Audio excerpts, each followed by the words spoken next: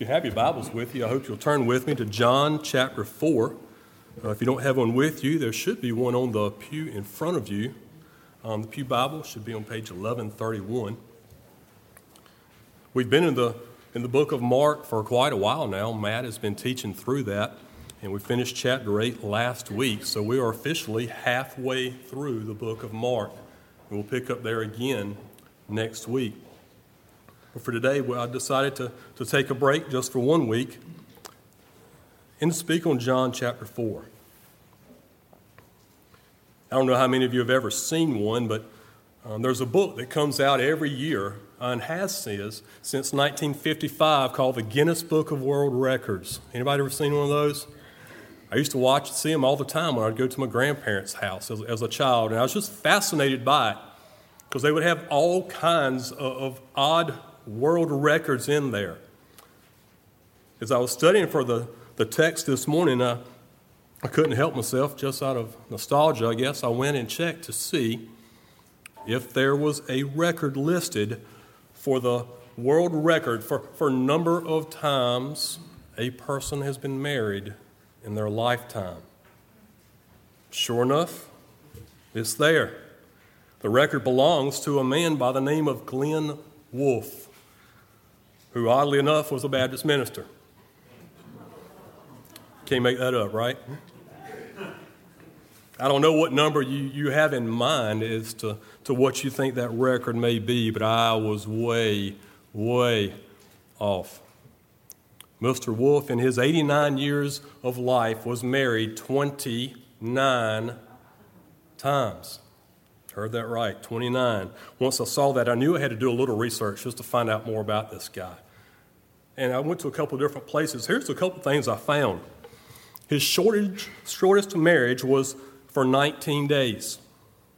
His longest was for 11 years. He left one wife because she ate sunflower seeds in bed. He left another because she used his toothbrush. Thought this was an interesting quote on Mr. Wolfe. He married teenagers and grandmothers, farm girls and drug addicts, preachers and thieves, taking and shedding partners as casually as a square dancer. Mr. Wolfe's last marriage was to a lady named Linda Essex, who I guess appropriately enough holds the female record for the number of times being married in a lifetime at 23. At Mr. Wolfe's death in 1997, they lived apart. He lived in California. She lived in Indiana. And claiming she was financially broke, she said she couldn't afford to pay for the funeral and skipped the service altogether, as did all of the other women that he had married. While Glenn Wolfe holds the record for the most marriages in a lifetime, it may surprise you that I believe that all of us here, myself included, have something in common with Mr. Wolfe. This morning, as we look at a conversation that took place between Jesus and a Samaritan woman in John chapter 4, it's important that we consider another conversation that had taken place just prior to this one. You're probably familiar with it. John chapter 3, Jesus has what may well be one of the most well-known conversations in all of Scripture. It's there that we find Jesus having a talk with a man named Nicodemus, who was a Pharisee. He was a teacher. He was a ruler of the Jews. Nicodemus would have considered himself to be a very moral man. Somebody who took pride in obeying all the commands, all the laws that are found in Scripture. And yet, in spite of this, Jesus tells Nicodemus that wasn't good enough. The lesson we learned in that conversation is that neither Nicodemus nor you nor I could possibly live a good enough life to earn our way into heaven. It's only by faith alone, in Christ alone, that anyone enters there. And shortly after that conversation, we come to another encounter here in John chapter 4. We look at it this morning, but this time it's with an entirely different type of person. If you're keeping notes, we'll have 4 points. Point number 1, let's look at the circumstances of the conversation. The circumstances of the conversation, verses 1 through 6. Read along with me. Now, when Jesus learned that the Pharisees had heard that Jesus was making and baptizing more disciples than John, although Jesus himself did not baptize, but only his disciples, he left Judea and departed again for Galilee. And he had to pass through Samaria. So he went to a town of Samaria called Sychar, near the field that Jacob had given to his son Joseph. Jacob's well was there. So Jesus, wearied as he was from his journey, was sitting beside the well. It was about the 6th hour. Now, we won't spend a lot of time on this portion this morning, but I do want us to look briefly at the beginning of our text here in chapter 4, because we see the setting for what's to come. Soon after his conversation with Nicodemus, Jesus finds out that the Pharisees are aware that he's developing quite a following, making many disciples. Our text even tells us so much so that it was more than John the Baptist who the Pharisees also had their eye on. Because of this, Jesus knows that a confrontation is coming with the Pharisees. It's inevitable. He knows that that encounter is soon coming, soon approaching, but the time for it is not yet now. So in order to avoid this conflict until the appointed time, Jesus decides to leave Judea, head back to Galilee, and continue his ministry there for a season. In doing so, we see in verse 4, Jesus had to pass through Samaria in order to get there. There's a couple different thoughts on why Jesus had to pass through there. A lot of people would say it was geographically it made sense. You're going directly north to Galilee. There's a main road that goes straight there. You go through Samaria. So some people say that's why he would have had to go through there. But understand, that's not the only way to go. There is a longer route, and many of the devout Jews would take that route in order to not have to go through Samaria for reasons that we'll discuss shortly. I personally believe that the most likely explanation, based on the conversation that Jesus had just had with Nicodemus, is that Jesus had to go through there because God had ordained a meeting with a woman. So Jesus and his disciples, they're on the way to Galilee. It's about a 3-day trip, and they stop in a town called Sychar. Jesus is worn out. Having traveled likely already hours that morning, they often started at daylight. He stops by a very well-known well. And our text says it's about the 6th hour. That would put us at about noon. He stops there to rest. So we've seen the circumstances. We've seen the setting.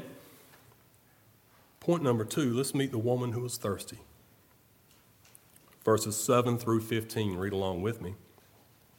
A woman from Samaria came to draw water. Jesus said to her, "Give me a drink." For his disciples had gone away into the city to buy food. The Samaritan woman said to him, "How is it that you, a Jew, ask for a drink from me, a woman of Samaria?" For Jews had no dealings with the Samaritans. Jesus answered her, "If you knew the gift of God and who it is that is saying to you, 'Give me a drink,' you would have asked him, and he would have given you living water." The woman said to him, "Sir, you have nothing to draw with, and the well is deep. Where do you get that living water? Are you greater than our father Jacob? He gave us the well and drank from it himself, as did his sons and his livestock." Jesus said to her, "Everyone who drinks of this water will be thirsty again. But whoever drinks of the water that I will give him will never be thirsty again. The water that I will give him will become in him a spring of water welling up to eternal life." The woman said to him, "Sir, give me this water so that I will not be thirsty or have to come here to draw water." Jesus had stopped at the well to rest while his disciples had gone into town to get food. And then right at the heat of day, a woman shows up to get water from the well. Now, Jesus makes what seems to be a normal request here, right? I'm tired, I'm thirsty, I don't have a bucket, you do. Can you give me some of this water? To us, that doesn't sound unreasonable at all. Makes good sense.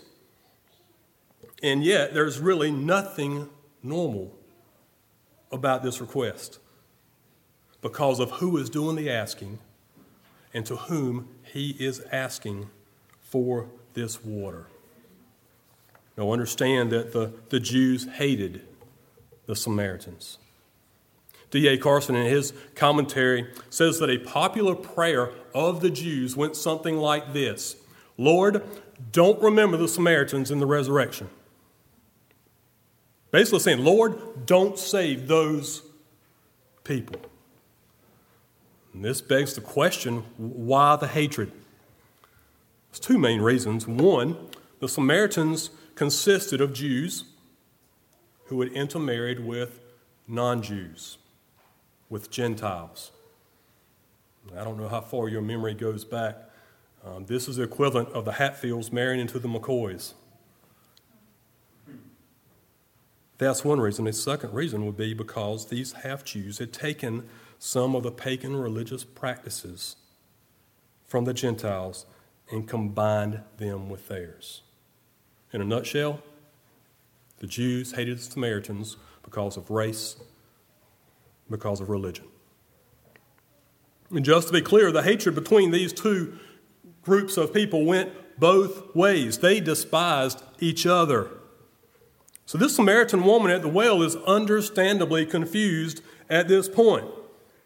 Now add to that the fact that in that day, Jewish rabbis in that day would not talk to any woman in public, even their wives. So this woman has every reason in the world to wonder, why is this Jewish man asking me for a drink of water? Me, a Samaritan woman.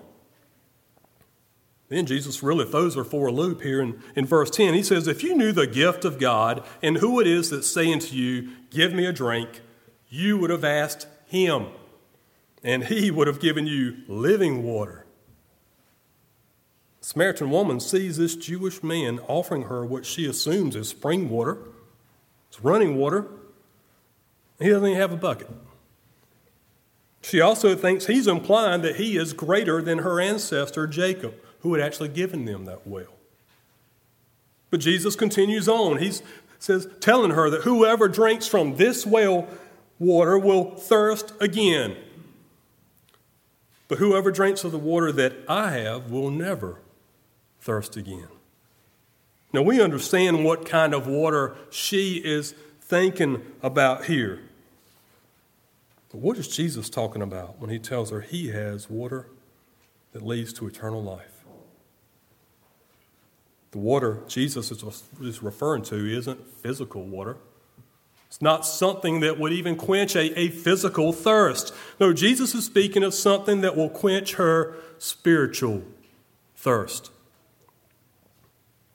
He's using her physical need to try to help her understand her spiritual need. But she's not quite there yet. Now, since in her mind, she's still thinking of physical water, what Jesus seems to be offering sounds like a great deal to her. She says in verse 15, give me this water.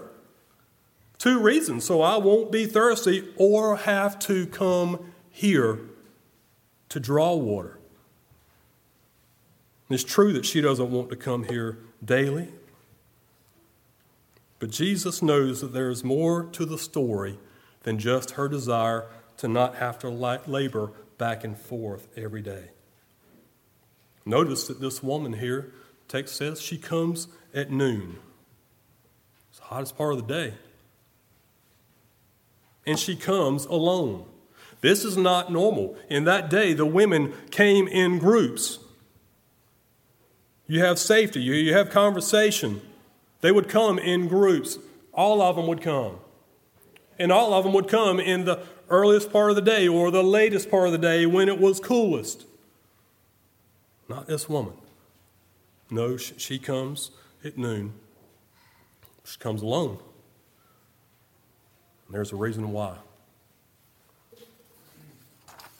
Point number 3, the conviction that exposes a need. Verses 16 through 24. Jesus said to her, "Go, call your husband and come here." The woman answered him, "I have no husband." Jesus said to her, "You are right in saying, 'I have no husband,' for you have had 5 husbands, and the one you now have is not your husband. What you have said is true." The woman said to him, "Sir, I perceive that you are a prophet. Our fathers worshipped on this mountain, but you say that in Jerusalem is the place where people ought to worship."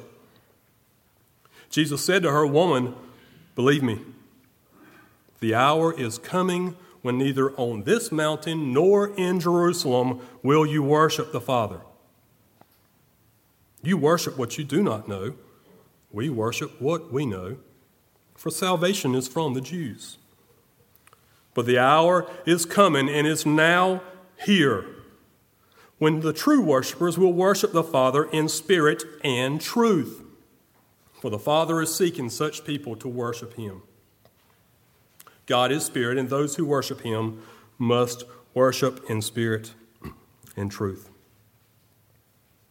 Now, the woman up till now still hasn't quite caught on to the fact that Jesus is speaking of quenching her spiritual thirst, her spiritual need.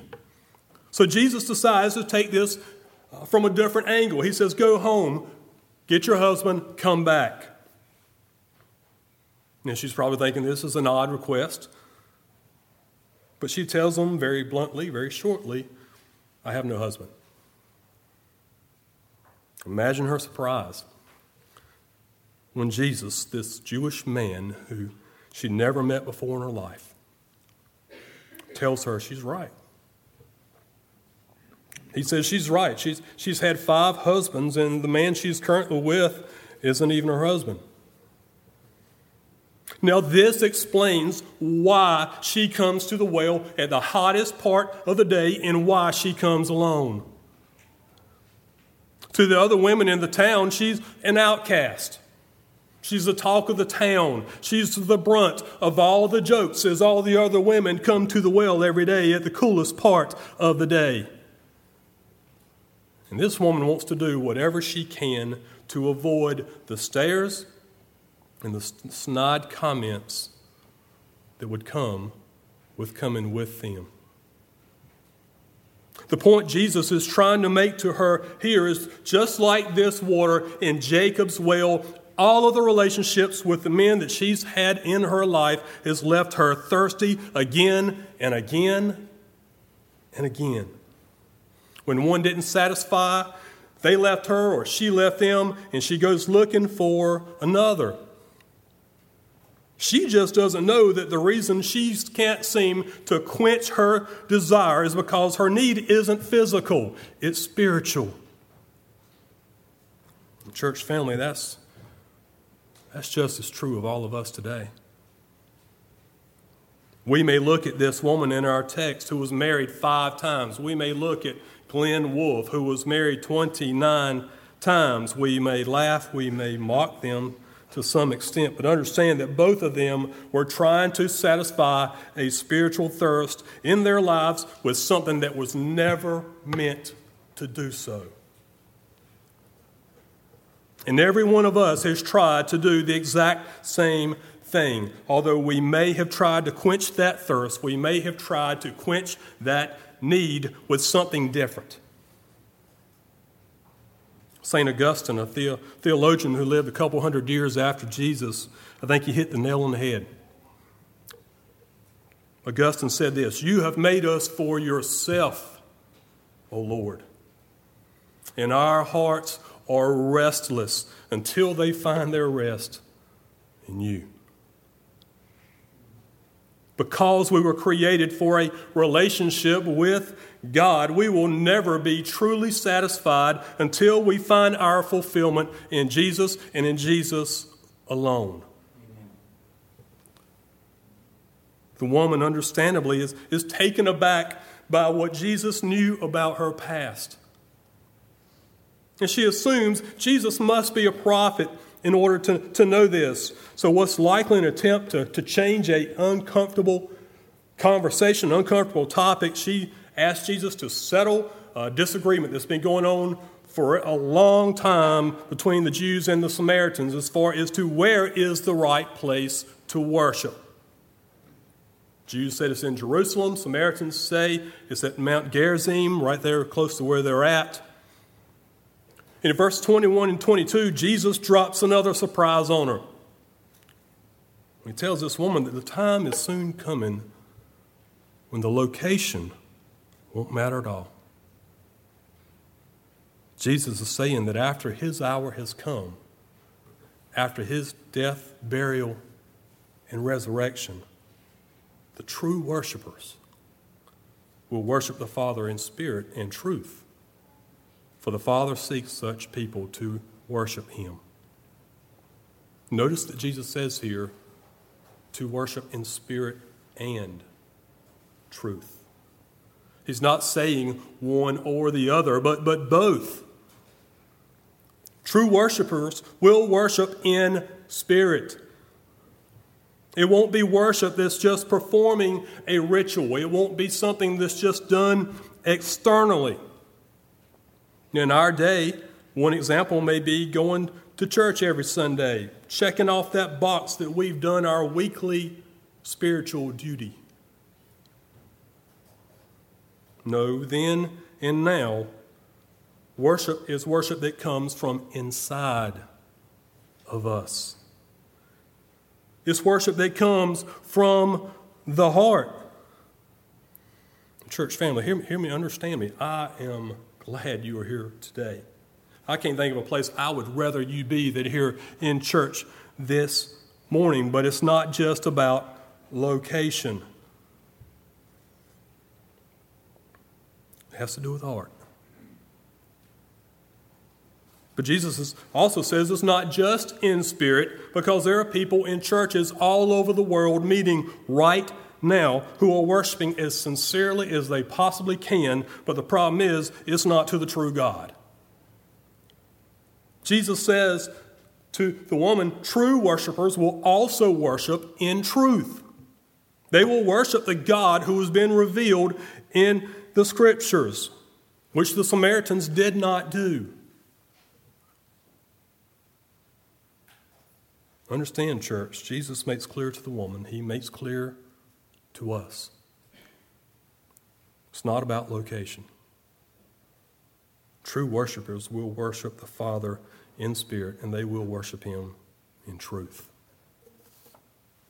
We've seen the circumstances of the conversation. We've met the woman who was thirsty. We've seen the conviction that exposes a need. Let's meet the Christ who satisfies forever. Verses 25 and 26. The woman said to him, I know that Messiah is coming, he who is called Christ. When he comes, he will tell us all things. Jesus said to her, I who speak to you am he. What Jesus had been saying was just too much for this woman to completely grasp. But she clearly has hope here. That when the Messiah comes, he'll explain all of these things. Imagine for a minute that you are this Samaritan woman. All her life, she has longed to find something or someone to quench the spiritual thirst in her life that just would not go away.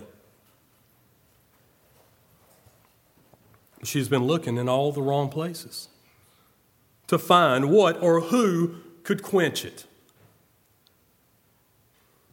John doesn't give us the name of the woman here in the text. But I think in a very real way, we could put our name there. I think she represents all of us.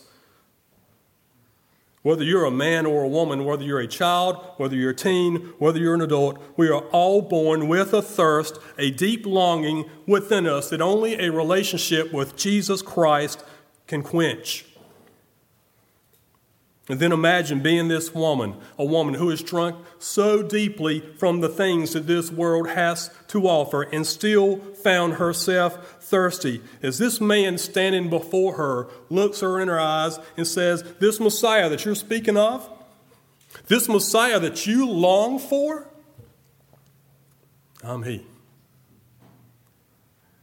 Church family, Jesus tells this woman, Jesus is telling us, I am the long-awaited Messiah. I am the Savior who was sent to the world to give eternal life to all who would believe in, who would trust in, who would submit and follow me as Savior and Lord. Jesus says, I and only I am the one who can fill that God-shaped hole in your heart. I and only I am the one who can quench that spiritual thirst within you. If we go back to where we started, why does the Bible have Jesus' encounters with Nicodemus and with the Samaritan woman beside each other? Because I believe between the two, they cover the entire spectrum of those who need to be saved. Man, woman, Jew, non-Jew, moral, immoral, all have sinned and fallen short of the glory of God. But church, here's the beauty of the gospel. Although our text shows us that no one is beyond the need of a Savior, it also shows us that no one is beyond the reach of the Savior, Jesus the Messiah. My question to each of you this morning is simply this: where do you try to find your ultimate satisfaction? Where do you try to find your ultimate fulfillment? What well do you go to over and over and over again to try to quench the spiritual thirst within you? And for some, it may be as the woman at the well. Maybe we try to find our fulfillment in our spouse or in a boyfriend, in a girlfriend. Maybe it's in your children or your grandchildren.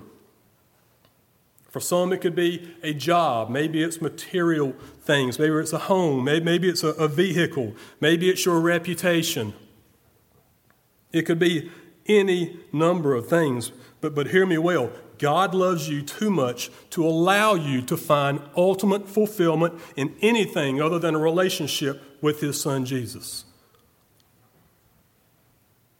You may be here today and have received this living water that our text speaks of. You may already know Jesus as Savior and Lord. If so, praise God for it.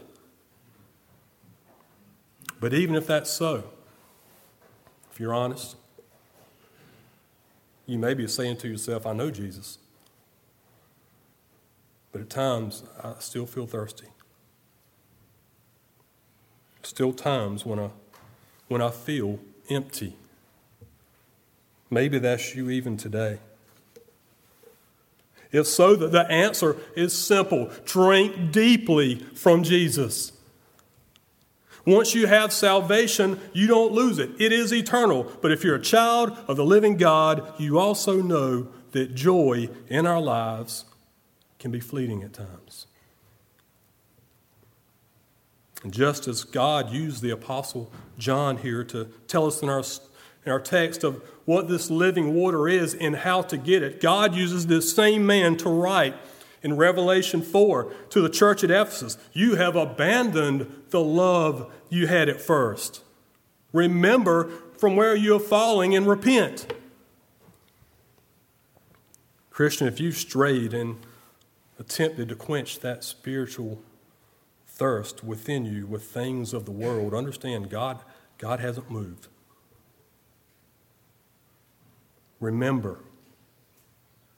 repent, return, rekindle, drink deeply, and find your satisfaction in Jesus alone.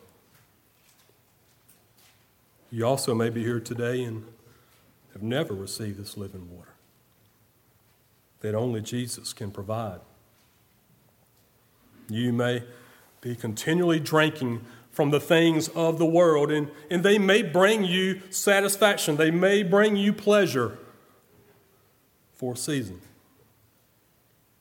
But ultimately, they fail to quench the spiritual thirst within us.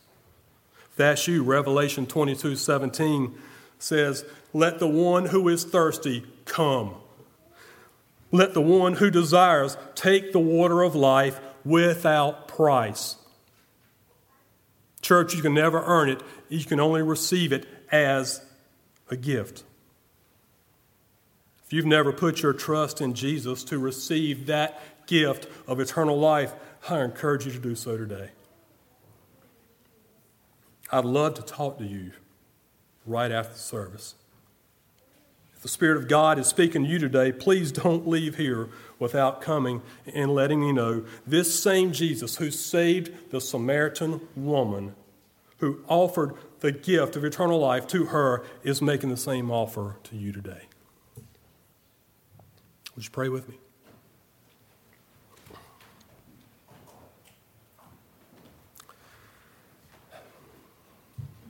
Father, as we see in your word, the conversation that took place, that Samaritan woman at some point represents every one of us. I have looked to find satisfaction.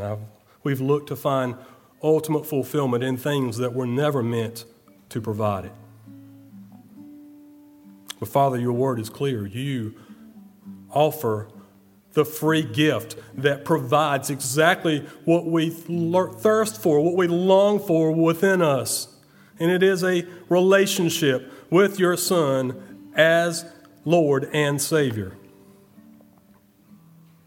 Father, there's many of us here today, myself included, who can honestly say that that joy has waned at times. Father, your love hasn't changed. We just decided to find fulfillment elsewhere. If that's our story this morning, may we return, may we repent, may we drink deeply from a relationship with your Son. And Father, for those who don't know you, who don't have that relationship, may today be the day. We thank you, Father, for offering something that we could never earn, but you freely give as a gift. We thank you and we ask these things in the name of our soon coming King. Amen.